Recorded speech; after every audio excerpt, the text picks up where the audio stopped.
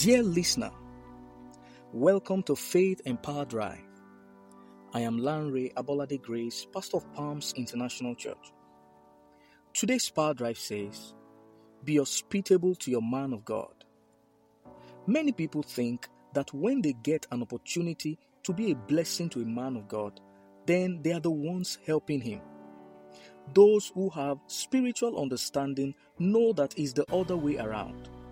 You see, God places a man of God in the lives of his children so they can get the solutions they need in their lives faster and easier.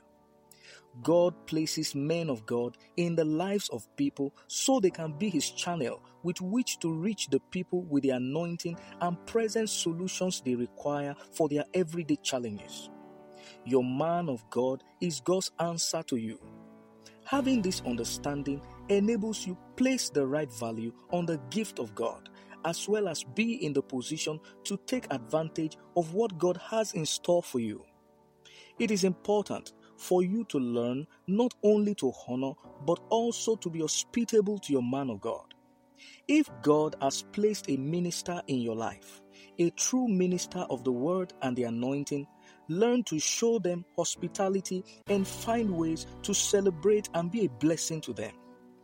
When you honor, celebrate, or give to a man of God, you are securing and laying claim to the anointing of God upon his life for your future intervention.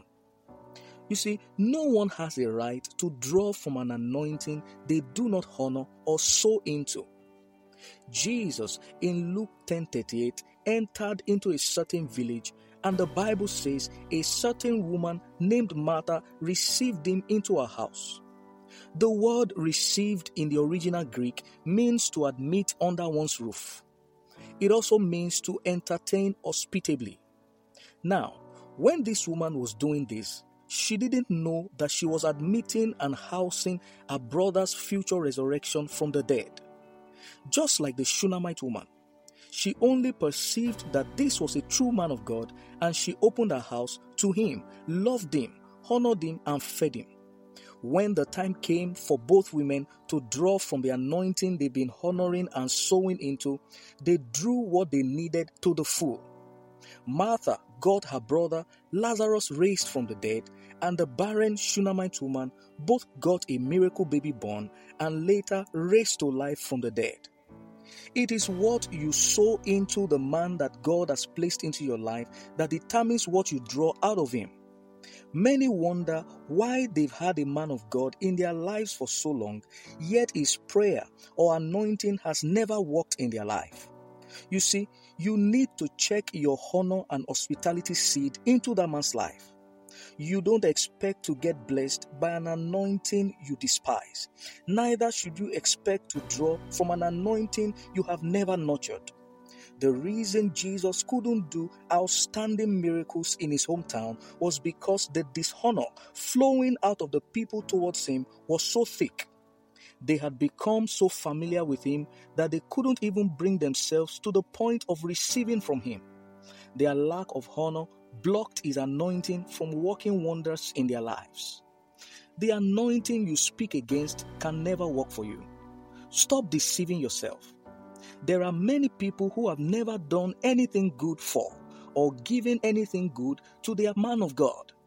Your pastor has been faithful in teaching you the word and shepherding you, yet you have never seen a reason to take good care of him and be a blessing to him.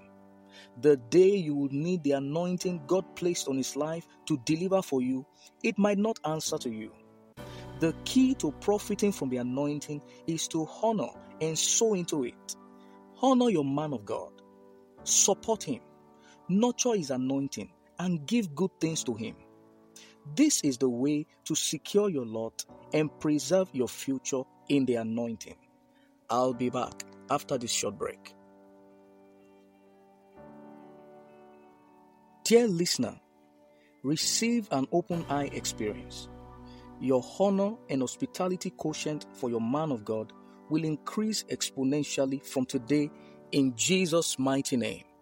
For further inquiry, contact me through WhatsApp on 070-8655-8820 or through Facebook, Lanre Abolade Grace, Instagram at Lanre Abolade, and on Twitter at Lanre Abolade 2. God bless you. I'll see you tomorrow.